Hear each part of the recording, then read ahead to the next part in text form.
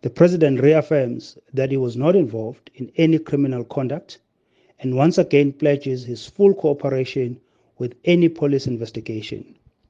He confirms that following the incident in February 2020, security has been improved around his homes.